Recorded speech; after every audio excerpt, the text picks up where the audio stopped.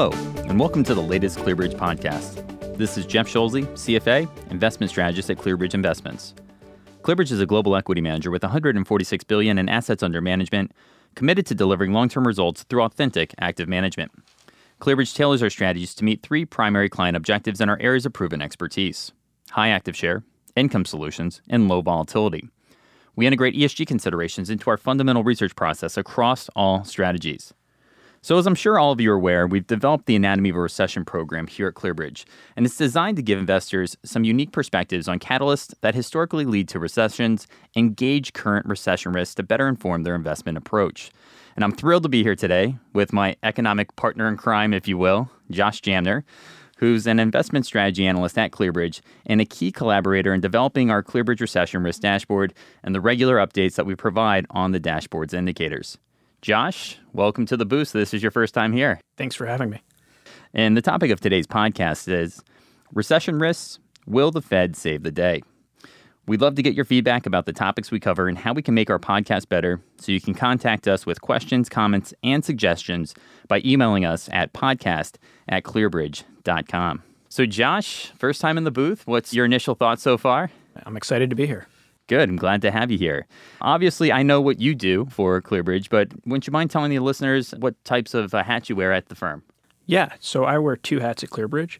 I split my time. Part of that time is spent working with portfolio managers and analysts, helping them delve deeper into economic issues, things like market leadership, what the Fed might be doing. And then I think you're pretty familiar with the other half of my time. I'd say that's accurate. We work pretty closely together, and I think the listeners probably know the thing that they might know the best is the recession dashboard. Great. Now, we've obviously just come out with our quarterly update, our views on the economy, and obviously what the dashboard's output is. I'm going to blindside you here. If you had to pick a song to describe the economy right now, what song would it be?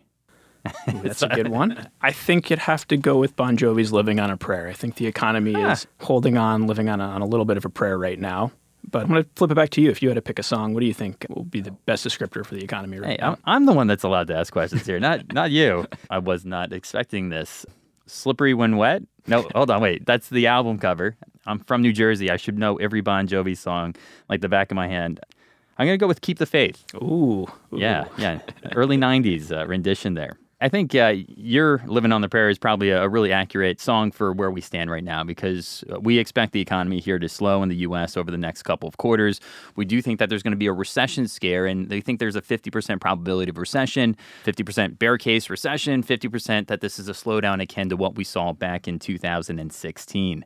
Obviously, a lot of that is based on the recession risk dashboard. So Josh, talk a little bit about the dashboard. What's the output? Kind of what signals are you focusing in on, and where do you think is going to be the key to indicate whether this is a slowdown or an outright recession? I think the thing that I'm watching most closely right now is the consumer section of the dashboard. That consumer section, I think we both refer to as the bastion of strength or the strong foundation holding things up in the economy right now. Absolutely. All four of the indicators there are green right now. When we look at the rest of the dashboard, things like financial markets or inflation or business activity are a mix. There's some green, some yellow, some red. But that consumer section really is the strong backbone of the economy. And if we start to see weakness there, that would be really concerning to me. I think that would be how we go from a slowdown into something that resembles more closely a recession. I think if I had to pick one indicator that's like the most important there right now, it's kind of like picking your favorite child. I love them all equally, I should probably say. But I think retail sales is probably the one that, if that were to turn, that would be the most concerning to me. It wouldn't surprise me if job sentiment maybe softened up a little bit. It had been yellow a couple months ago. It turned back green. We are seeing a little bit more weakness in some of the consumer-related survey data, of which job sentiment is one of those types of measures. So I think retail sales is, if that were to turn yellow or even red, that would be a lot more concerning to me. What about yourself? Out of the consumer section or just broadly speaking? Either. Out of the consumer section, I personally like jobless claims. Usually you'll see jobless claims spike right before you are on the doorstep of a recession. When jobless claims increase 12% year over year, historically that's 3 months out, like a glove. You don't have any false positives, and it gives you a very good idea of when that recession will hit. So I'm happy that even though jobless claims have been up a little bit because of the GM strike, we're not quite at those levels where you're seeing those layoffs occur and the economy is about to roll over. It brings me to an important point, right? You talked about retail sales and the dashboard. The overall dashboard's yellow right now, green meaning expansion, yellow meaning rising recession risk, and then red, of course, being recessionary.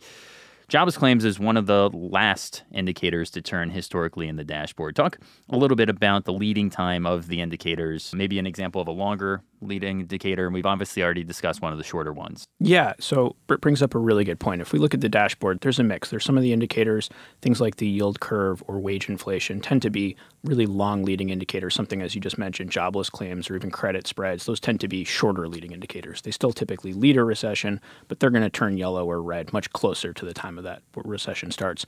And if you look at the dashboard through that lens of sort of longer versus shorter leading indicators, it's mostly the longer leading indicators that have turned yellow or red. So I mentioned wages, I mentioned the yield curve. Both of those are yellow or red right now. It's most of those sort of shorter leading indicators that are holding up. So I think that's an interesting dynamic, and I think it's an important thing to keep an eye on. If we do start to see those shorter leading indicators start to turn, that could be a sign that that recession is getting closer. Whereas today, with most of those shorter leading indicators still green, gives us a little bit of comfort that the recession's not here on the doorstep. And as you mentioned, the overall signal is yellow. You mentioned the yield curve. Now, I can't lay off this topic. It's like a high and inside pitch in baseball. I just can't lay off it. Consensus right now feels that the yield curve inversion isn't powerful signal. Monetary policy being extreme as it has, QE bringing down the long end of the curve. Is this time different? And I know what the answer to this is because we've discussed it, but I think our listeners may find this as a pretty interesting tidbit. Yeah, so I don't think the yield curve, I don't think things are different this time. I know you don't think things are different this time either. The four most dangerous words in finance, by the way. Yes. Gotten a lot of people in trouble over the years. Yes, they certainly have. And I think the reason for that, and I know that we think very similarly here, is we believe that the long end of the curve is really not being driven by crossover purchasers, right? You see a lot of things out there in the media or elsewhere that low interest rates or negative yields in Europe are causing investors there to come over to the United States, buy our debt, and that's artificially depressing our yields. Pick up yields, and then that's pushing the bonds down. But I think what people, when they offer that, are missing is that hedging costs are really significant. It actually costs quite a bit of money to swap euros for dollars right now. Okay. The yield on a 3-month bond is about 1.6%. I'm generalizing 1.6, 1.7. A 3-month currency swap costs 1.8, 1.9. So you're actually still underwater. And 10-year treasuries are at 1.5, 1.6. So you're losing 20, 25 basis points off the bat. Absolutely. And there are other costs to doing that transaction that I haven't laid out in addition to just those currency swap costs. So ultimately, when we look at it, I don't think we come to the conclusion that crossover buyers are really the dominant driver for the yield curve. I think that could be a factor, but most of those, let's just say a European investor who's looking to pick up yield, looking to avoid negative rates at home, they can only really make money by reaching out really far along the curve or by buying spread products. I know you have a couple of thoughts on that. Yeah, corporate bonds, agencies, mortgage backs, anything that's a spread over treasuries. Yeah, I think that's one of the reasons why credit spreads lagged the equity markets into the sell-off in the fourth quarter of last year, which is a very rare phenomena. Usually credit spreads will blow out, call it 3 to 6 months prior to the downturn, and they lagged by a week. And the information value that you get from credit spreads may not be what we've historically had because of these crossover buyers. And that just brings me to an important point on why we have 12 indicators in the dashboard, is that things change over time. Maybe credit spreads don't have the information value that they traditionally have, but we still have 11 indicators that we can fall back on to be able to assess the health of the U.S. economy. Kind of going back to this time is different, I'm going to say that it was always different when the yield curve inverted. It was different back in the 2000s when Bernanke thought it was the global savings glut that was causing the inversion.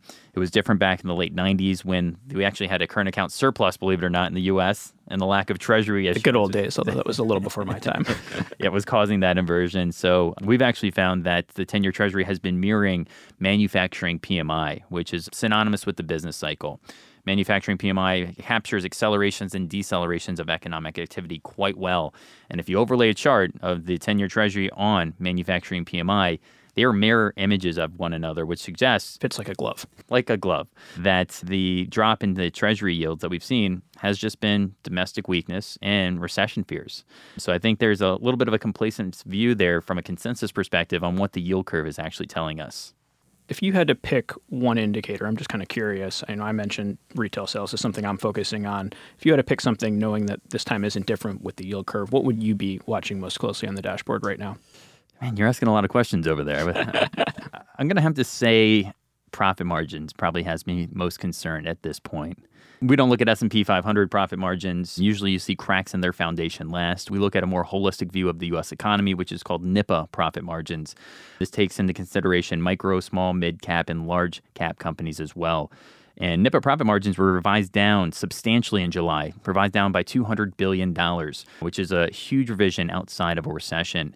And because the U.S. economy, 60% of the labor force here is employed by companies with less than 1,000 employees, it's really these small and micro cap companies that are feeling the brunt of this margin pressure because of a tight labor market, higher compensation costs, and the inability to pass through those tariffs to their clients.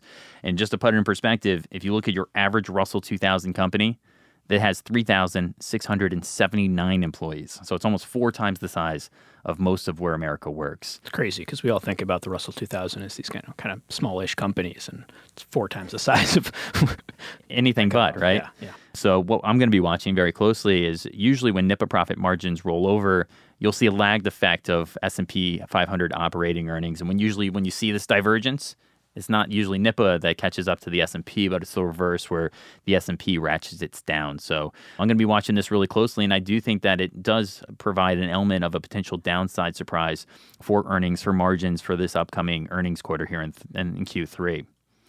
Now, let's kind of circle back a little bit. We're at yellow. Yellow signals means rising recession risk. It doesn't necessarily mean a recession.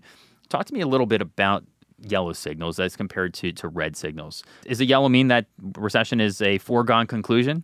No, it doesn't. We're talking red, yellow, green. I think about it as the stoplight analogy. I know that's how we talk about it with our clients. But if you think, and I'm stealing this line from you, I know, what happens when you see a yellow signal on the traffic light?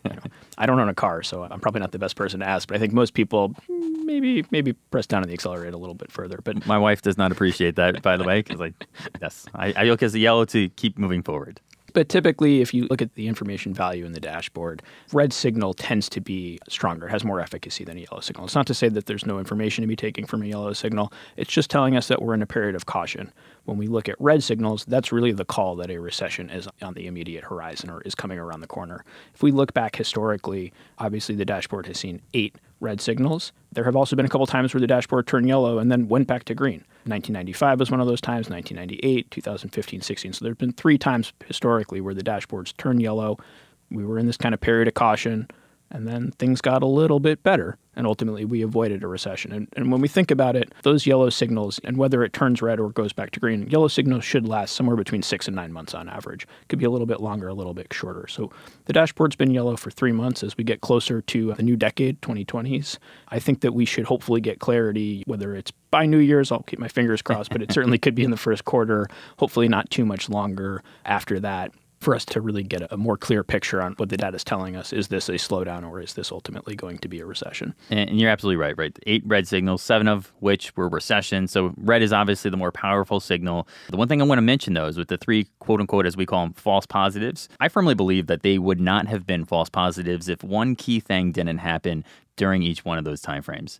The Fed recognized economic weakness early, and they acted and provided the liquidity that the economy needed in order to get through that soft patch. If you think back to 95, the Fed cut rates 3 times, starting in July of 95 for a total of 75 basis points. In 98, they cut 3 times for a total of 75 basis points. And then in 2016, although they didn't cut, there was 4 rate hikes that were priced into 2016. And in March of that year, the Fed said that we weren't raising rates for the foreseeable future. And they ultimately only raised rates once in December of that year, which is the net effect of 75 basis points.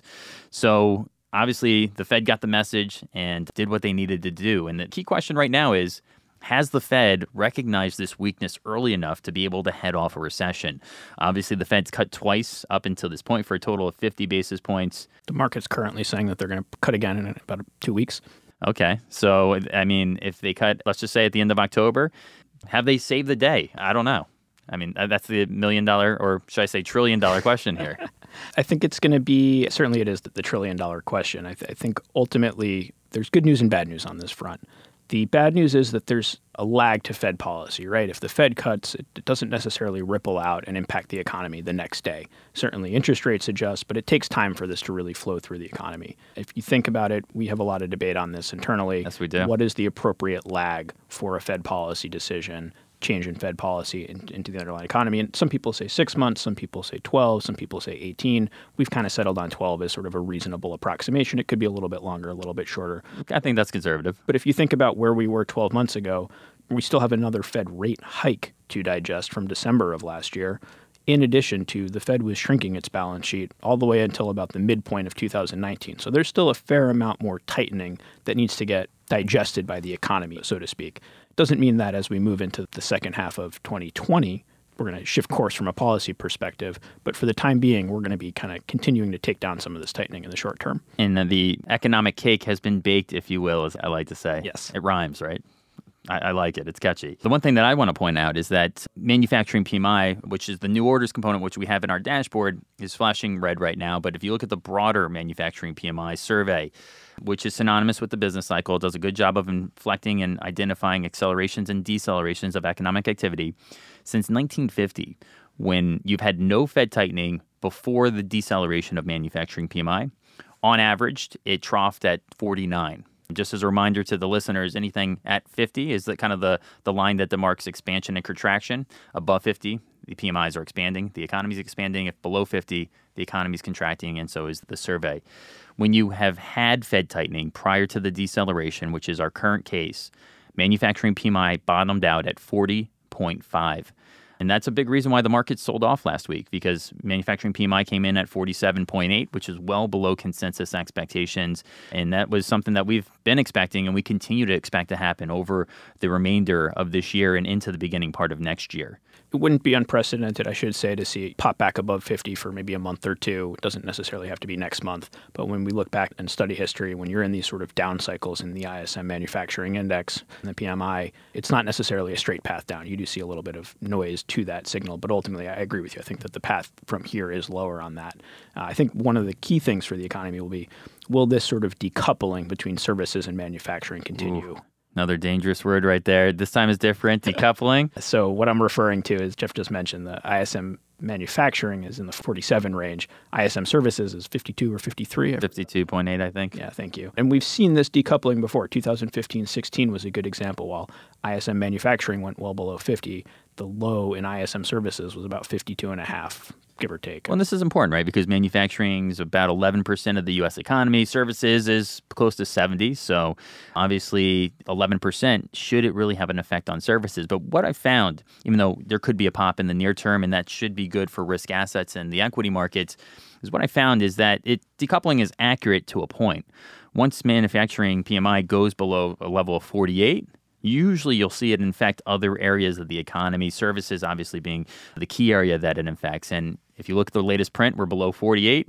Not surprising, you saw a big drop in services here in the U.S., but also if you look all across Europe, manufacturing PMI low numbers are affecting their services as well. Germany's probably the clear-cut example of that. So decoupling, at this point in the cycle, everybody will always say decoupling, but I think it's true up until a point, and I think we're slowly reaching the point where that's not necessarily the case anymore. I'm with you. And something that we get asked about a lot that I think is an important point to make is manufacturing is only 11% of the economy, as you just said. And people say, well, does it still matter? Should we still be paying attention to this? And I always say, yes, absolutely. While manufacturing is only just 11% of the economy, it has been shrinking for 30, 40, 50 years at this point. It's a very volatile piece of the economy. When it swings up and down, it moves by a much greater amount than services do. If you think about it, whether the economy is doing well or doing not so well, you and I still need to eat dinner tonight, right? We still need to go out and buy food. We still need to put gas in the car to drive to work. Some of these sort of basic necessities, these staples, we might spend a little bit more money. I might be eating at a nicer restaurant or cooking food at home, but ultimately we're still buying beef or whatever the case may be. When you look at manufacturing activity, what happens to I'm not going to single out the auto sector because of the GM strike right now, but what happens in a factory when economic activity slows down? They might cut an entire shift. Yeah. They might actually close the factory and idle the factory for a period of time. So the amount of change that happens in the manufacturing portion of the economy is much greater than what we see in services typically. Because of that, even though it is a smaller piece of the pie, because it can move so much so quickly, it still has the power to drive the economy overall. I want to go back to this idea about Fed policy. Will the Fed save the day this time around? Obviously, it's the title of this podcast. Powell is now embarking on a QE program in the repo markets. Is that a fair representation? Is QE back in full effect? I'm going to say it's an unfair representation for the moment. What Chairman Powell alluded to, I don't know if it's actually been formally announced yet, but it certainly will be if it hasn't been. They've certainly made it pretty clear what they're going to do. What the Fed is trying to do is stabilize the repo market. And that's different from QE in an important way. QE is the Fed trying to provide liquidity to stimulate the economy. They're taking bonds from, it could be me or you selling them a bond for all we know. Banks or whoever, yeah. Banks or whoever. But it's taking assets from outside of the financial system, providing liquidity to that hopefully will go and stimulate cash the economy. out into the economy. Exactly. With the repo market, with the activity that they're doing right now, they're really trying to just sort of keep the wheels turning, provide grease to those wheels or keep things moving by keeping the repo market flowing. Yeah. Thank you. They're not actually providing cash outside of the financial system. All of the money, all of these transactions are going to stay within the financial system. So this is more about avoiding disruptions like we saw at the end of last quarter in late September. We'd actually seen some of them at the end of 2018 as well. Typically happens around quarter end. Ultimately, we think that this is more the intention here on the part of Powell and on the part of the Fed is not to stimulate the economy. It's to sort of keep the wheels flowing, keep economic transactions going. What I'll say is that the Fed's balance sheet isn't stable. If you look at the Fed's balance sheet from 94 to 2007, it actually doubled, right? So it slowly grew to be able to provide enough currency in circulation for the economy to grow. So the idea about QE just because the balance sheet is growing, I don't necessarily agree with that logic at all. If you go all the way back, starting in, I believe, 1918 or sometime right after World War I, the Fed balance sheet grew at about 6% a year up until the global financial crisis. So the norm, the base case is the Fed's balance sheet should be growing. They should be providing currency to allow the economy to keep growing. That hasn't been happening for the last 4 or 5 years. So I think we're getting back more towards a historical trend as opposed to really trying to stimulate the economy here. Let's talk about our bear case, right? We have obviously talked about why we think the economy will continue to slow. Financial markets may go up in the near term, but we're going to probably get an air pocket here sometime over the next 6 months. The bear case and our thesis really rests on some meetings that are going on today, right? So you have the Chinese delegation here to talk about a potential trade truce. That's obviously weighed on business confidence. It's weighed on hiring, maybe even starting to weigh on consumer confidence. So do you expect any positive developments out of the meetings today? Or, expectations are pretty low. And we're either going to look like geniuses when this is actually posted or, that we had it way off. Expectations are very low. And as you know, I have a young child. I was up about 3 times last night trying to deal with her. And you and me both. My son's sick. Every time I got up and I was helping put her back to bed, I checked my phone. And every time there was a different Bloomberg headline that had come across my iPhone screen about what was going on or what the latest with the Chinese trade situation was. Ultimately, I don't think that we're going to get a quote-unquote comprehensive deal. I think that news media seems to indicate that there could be some sort of truce. I don't know what the right terminology, soft deal, truce, pause. That would certainly be a positive for the market. But if it doesn't materialize, I do think that there's some risk there. Expectations have come up on a deal over the last couple of days. And ultimately, when we think about why does trade matter, I think it impacts us in a couple of ways. We've certainly seen business confidence take a pretty dramatic hit since tariffs were first implemented. It peaked literally when the steel and aluminum tariffs went into effect in 2018, and it's been straight down since. So is hiring. Yeah, and I was going to say, it's not just business confidence. That's had a knock-on effect into things like hiring. That trend certainly slowed. We've also seen CapEx slow. If you look at the last 2 quarters in GDP, business spending on not just machinery, but also buildings, even IT spending, which has been a really strong portion of what companies are putting CapEx dollars into. It's computers or software, that kind of stuff. Even that has slowed down from where we were 3, 4, 5 quarters ago. I think CapEx was negative last quarter. Yeah, absolutely. It was. Also, what really concerns me is this last $300 billion worth of goods that we're talking about, the goods that could go up on October 15th and then the last tranche on December 15th. These are all consumer-facing goods, right? Clothing, toys, shoes, electronics. If you start to see tariffs materially go up on all of these goods that people buy every day, the strength of the U.S. economy, which we've been talking about, the last kind of green area of our dashboard, maybe people get a little bit more bearish about their future. They start to hoard cash. They stop spending. That's what ultimately causes the last domino to fall for the U.S. economy. If you look at the 2 consumer confidence surveys that we've had, which is the University of Michigan survey and then also the Conference Board survey, they had some pretty disappointing prints over the last couple of months. And I don't know if this is a temporary blip on the radar screen or if this is the start of a more sustained downturn because of the fear of tariffs and what it's going to do to the products that people buy every day.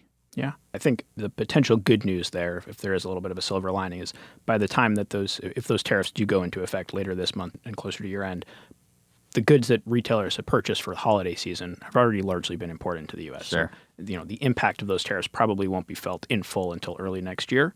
And by that point, as we were talking about earlier, there's that lag to Fed policy. By the time the real consumer damage from tariffs could be felt, we could be at the time where that shift in Fed policy is just starting to take hold. And I think that might be a good pivot to talk about with the bull case. Well, let's just summarize the bear case, right? Obviously, we've had problems with profit margins with your average companies in the U.S., your small and micro cap companies, which is really the bread and butter of U.S. economic activity. Trade wars continues to escalate. It's already affected business confidence, in turn affecting hiring. And then last pillar of strength, the U.S. consumer, maybe their confidence gets a little bit less and they stop spending. The bull case, a slowdown case, I think we have a pretty robust section in the program that talks about this. Really starts with the consumer.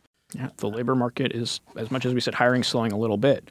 It's a little bit. Hiring labor markets is about as healthy as it's been. The unemployment rate at 3.5 is at since 1969, I believe. Yeah, so multi-decade low. Wage growth is healthy. If last week with the job report, average hourly earnings came down to 2.9. If you look at production and non-supervisory hours, so that's about 80% of workers in this country fall into that production and non-supervisory camp. They've had about a 3.5% increase in their wages year over year. That's a big jump. It's just way above inflation right now. Way above. So consumers are in a pretty good shape. And if you think about what enables most consumers to spend, it starts with the money they take home in their paychecks every 2 weeks. That puts them on really healthy footing.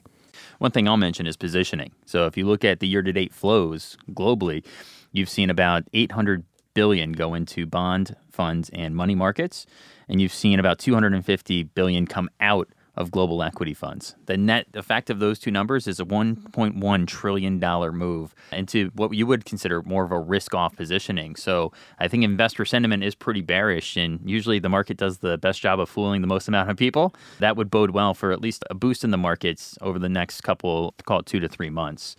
The other thing I'll also mention is about non-recessionary corrections. If this is a non-recessionary corrections, and we've had 7 of them since 1984. You're talking about the sell-off fourth quarter of last year, just to be clear. Oh, fourth quarter of last year. If you look at the 7 non-recessionary corrections we've had, on average, 6 months after those lows, the markets are up 25%. We were up exactly 25% after the lows the day after Christmas. And then 12 months after the lows, the markets are usually up 30% from those levels. And we've been choppy, but we're right on par with it being a non-recessionary correction. So it does actually give me a little bit more confidence that that's the camp that we're falling into. Another thing we share with those 7 non-recessionary corrections is that typically you see some sort of Fed action or central bank action. It doesn't have to be the Fed. Typically it's the Fed, but we've also seen the PBOC back in 2015-16 ease policy. When we look at what happened after that fourth quarter sell-off last year, the Fed reversed course in the middle of this year. So that's another similarity. And I think that's actually an interesting point, something we've been talking a fair bit about. When we came into the year, it was about, I think, 40% of central banks around the world were tightening policy. 42, yeah. 42, thank you. That meant they were either hiking rates or effectively hiking rates. The rest of them were on hold. They weren't doing anything. They were just leaving rates exactly where they were. And no central banks were cutting or easing policy going into the new year at the end of last year. A little over 9 months later, where are we today? No central banks. We're looking at 33 major central banks defined by the BIS, the Bank for International Settlements. No central banks on their monitor have been hiking rates. Stark contrast from 42%. Exactly. And 52% of them have been easing policy. 48 on hold, 52% easing. So we have seen a more than 180. I know it's probably as close to a 180 as we can get, but we have seen a dramatic turn in central bank policy around the world. And I think that if we talk about the bull case, what could drive the markets higher? If the consumer can kind of hold on, if the manufacturing portion of the economy doesn't really worsen substantially from here, as we move into the second, third quarter of next year, all of that easing that's been happening, all those lower rates around the world are going to start to take hold, and that could drive the markets higher, could drive the economy onto much firmer footing than where we find ourselves today.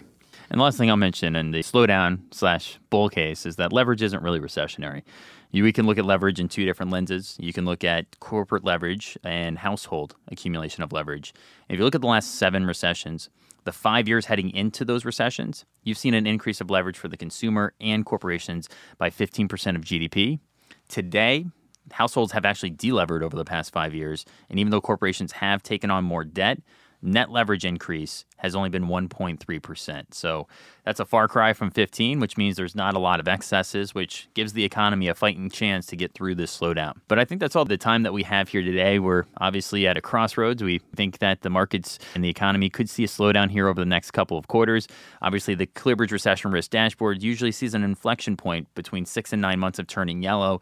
And given that we turned yellow in July, that means that this quarter and next quarter are going to be pivotal to being able to identify where we are and how long, ultimately, this economic cycle goes. Josh, I want to thank you for joining me in the booth here today. Thanks for having me. Hopefully we'll see that inflection point and you'll have me back sometime soon. I'm hoping for an inflection point and a reacceleration of the data because recessions are no fun for anybody. Thank you, everybody, for joining in. We hope you've enjoyed the latest version of the ClearBridge podcast, and we welcome you back to next month's version. And again, we welcome any questions, comments, and suggestions, which you can email us at podcast@clearbridge.com.